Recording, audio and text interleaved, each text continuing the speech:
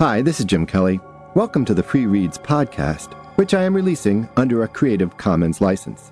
You're free to listen to the podcast, download it to your MP3 player of choice, and share it with your friends. I would ask that if you like what you hear, you leave a little something in my PayPal account.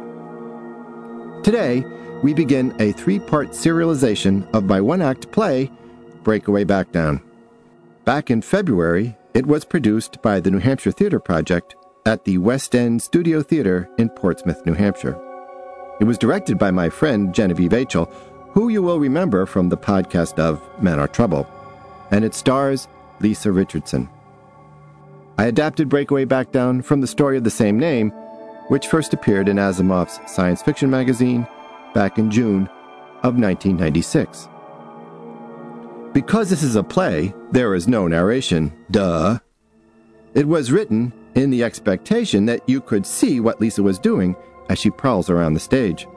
I've tried to layer in some sound effects to help you get the sense of what is going on, but since you're going to have to build the stage in your mind, let me give you a few construction tips. Here are my notes which appear at the start of the script. The setting. A bedroom in the year 2041. It is brightly lit. There is a bed and a set of shelves. On the topmost shelf are jars of beauty supplies and pill bottles. Beneath it are clothes. The bottom shelves are filled with shoes. Near the shelves is a full-length mirror. There is a window and a door. A few silk plants are scattered around the room. As the lights come up, Cleo enters the bedroom. She is waiting to be picked up for a party and is dressed in an evening dress. She looks at her watch impatiently, displays herself in the mirror. She takes off her high heels, pulls out another pair, examines them, and then rejects them. And now, Breakaway Back Down by James Patrick Kelly, performed by Lisa Richardson.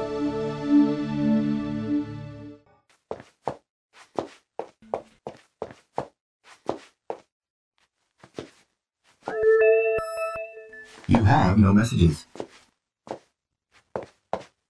You know, in space, nobody wears shoes. New temps wear slippers. They make the soles out of that adhesive polymer grip tight. Sounds like paper ripping when they lift their feet. Temps that have been up a while, they wear this glove thing that grips around the toes. And breakaways, the ones who have left Earth for good, they go barefoot. Well, you can't really walk in space. So they've reinvented their feet so they can pick up spoons and screwdrivers and stuff. It's hard because you lose fine motor control when you're weightless. I have this friend, Elena, who could make a krill and tomato sandwich with her feet. Except she had that operation that changes your big toe into a thumb. I used to kid her that maybe breakaways are moving down the evolutionary ladder, not jumping off of it. I mean, are we people or chimps? Elena would just scratch her armpits and hoot. Maybe you don't think of breakaways as having a sense of humor, but, you know, they're people after all. They're just not like any people you know. For instance, Elena was so limber she could bite her own toenails.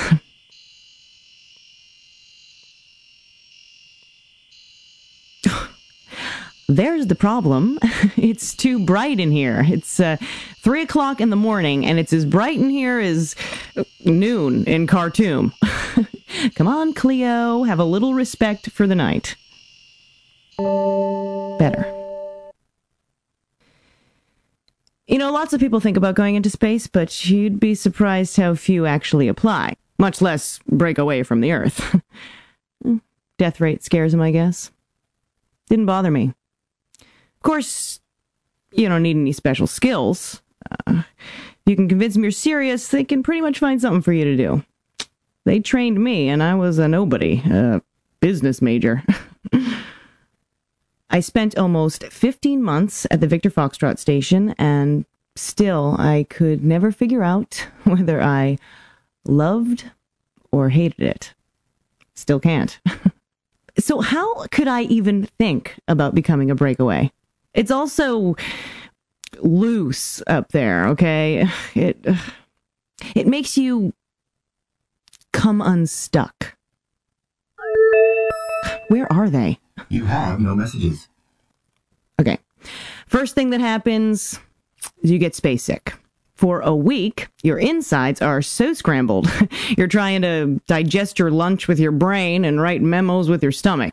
Your face puffs up, so you can't find yourself in the mirror anymore, and your sinuses fill with cotton candy, and you're fighting a daily hair mutiny. And I might have backed down right away if it hadn't been for Elena. Then, when you're totally miserable and empty and disoriented, you sort things out again and you realize it's all magic. Some astro fairy has enchanted you. Your body is light as a whisper, as free as air. I'll tell you, the most amazing thing about weightlessness, it doesn't go away. You keep falling down, up, sideways, whatever. I mean, you might bump into something every once in a while, but you never, ever come crashing into the ground. Oh, it's extremely sexy. Although, it does take getting some used to.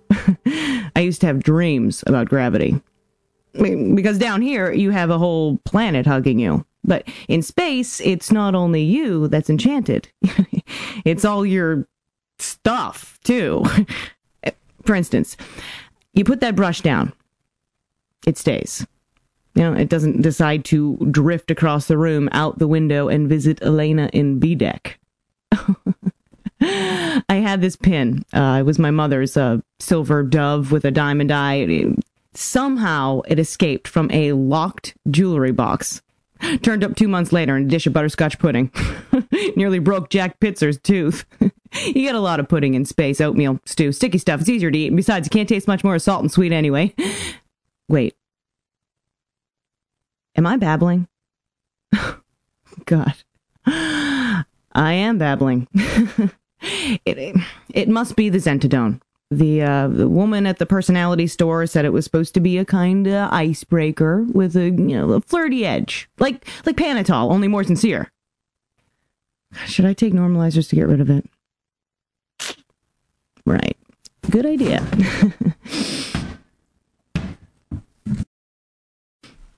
I'm no addict. And, imprinting is just a bunch of pro-brain propaganda. Artificial selves are temporary. Period. The pill wears off, it goes away, and you're your plain old vanilla self again. And there's bushels of studies that say so. It's just... I haven't been out in a while. Not since I backed down, really.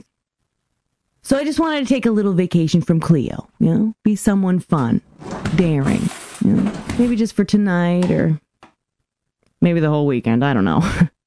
I'll come home to my old self again, don't worry. Only not anytime soon.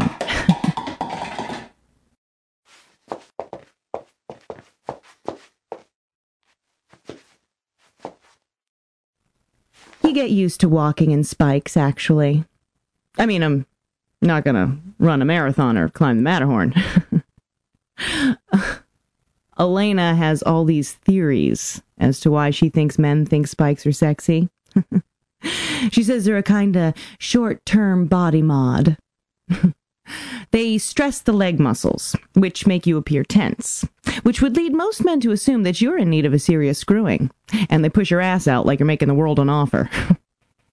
But more importantly is that while you're teetering around in heels, it tells a guy that if he chases you, you're not going to get very far. So spike heels not only say you're vulnerable, they say you've chosen to be vulnerable. Of course, it's not quite the same in zero gravity. You have no messages. She was my mentor. Elena, she She was assigned to teach me how to live in space. I was an agricultural technician. Ag tech. Worked as a germ wrangler in the Edens. Okay, maybe you think you stick a seed in some dirt, add some water, some sunlight, wait a couple months, and Mother Nature hands you a head of lettuce. Doesn't work that way. Especially not in space. The Edens are synergistic symbiotic ecologies. Your carbohydrate crops, your vitamin crops, your protein crops, they're all fussy about neighborhood germs. You don't keep your Clostridia and your Rhizobium in balance, your Edens are going to rot. To compost. Stinky, slimy, compost. It's important work. It's also duller than accounting. Actually, it wouldn't have been so bad if we could have talked on the job. But the carbon dioxide in the Edens is kept about 6%, which is, it's great for plants, but it'll kill you if you're not wearing a breather. Elena painted this big smile on mine. It had about 800 teeth in it. She had lips on hers, puckered, looked like she was ready to be kissed.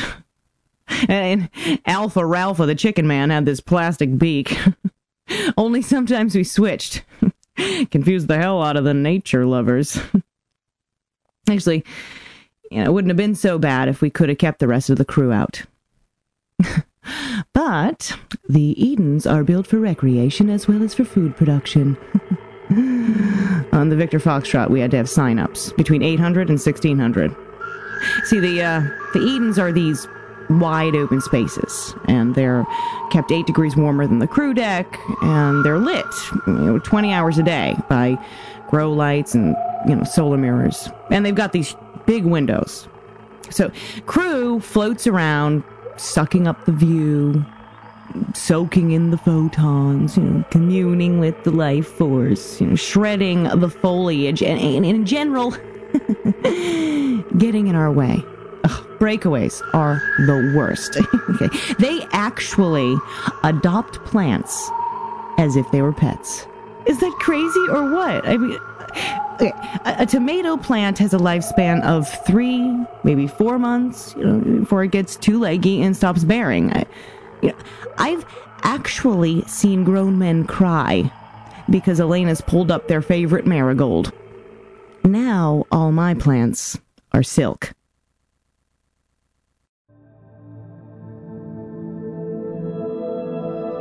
Jim here. There will be more ruminations about shoes in space next week on Free Reads. See you then.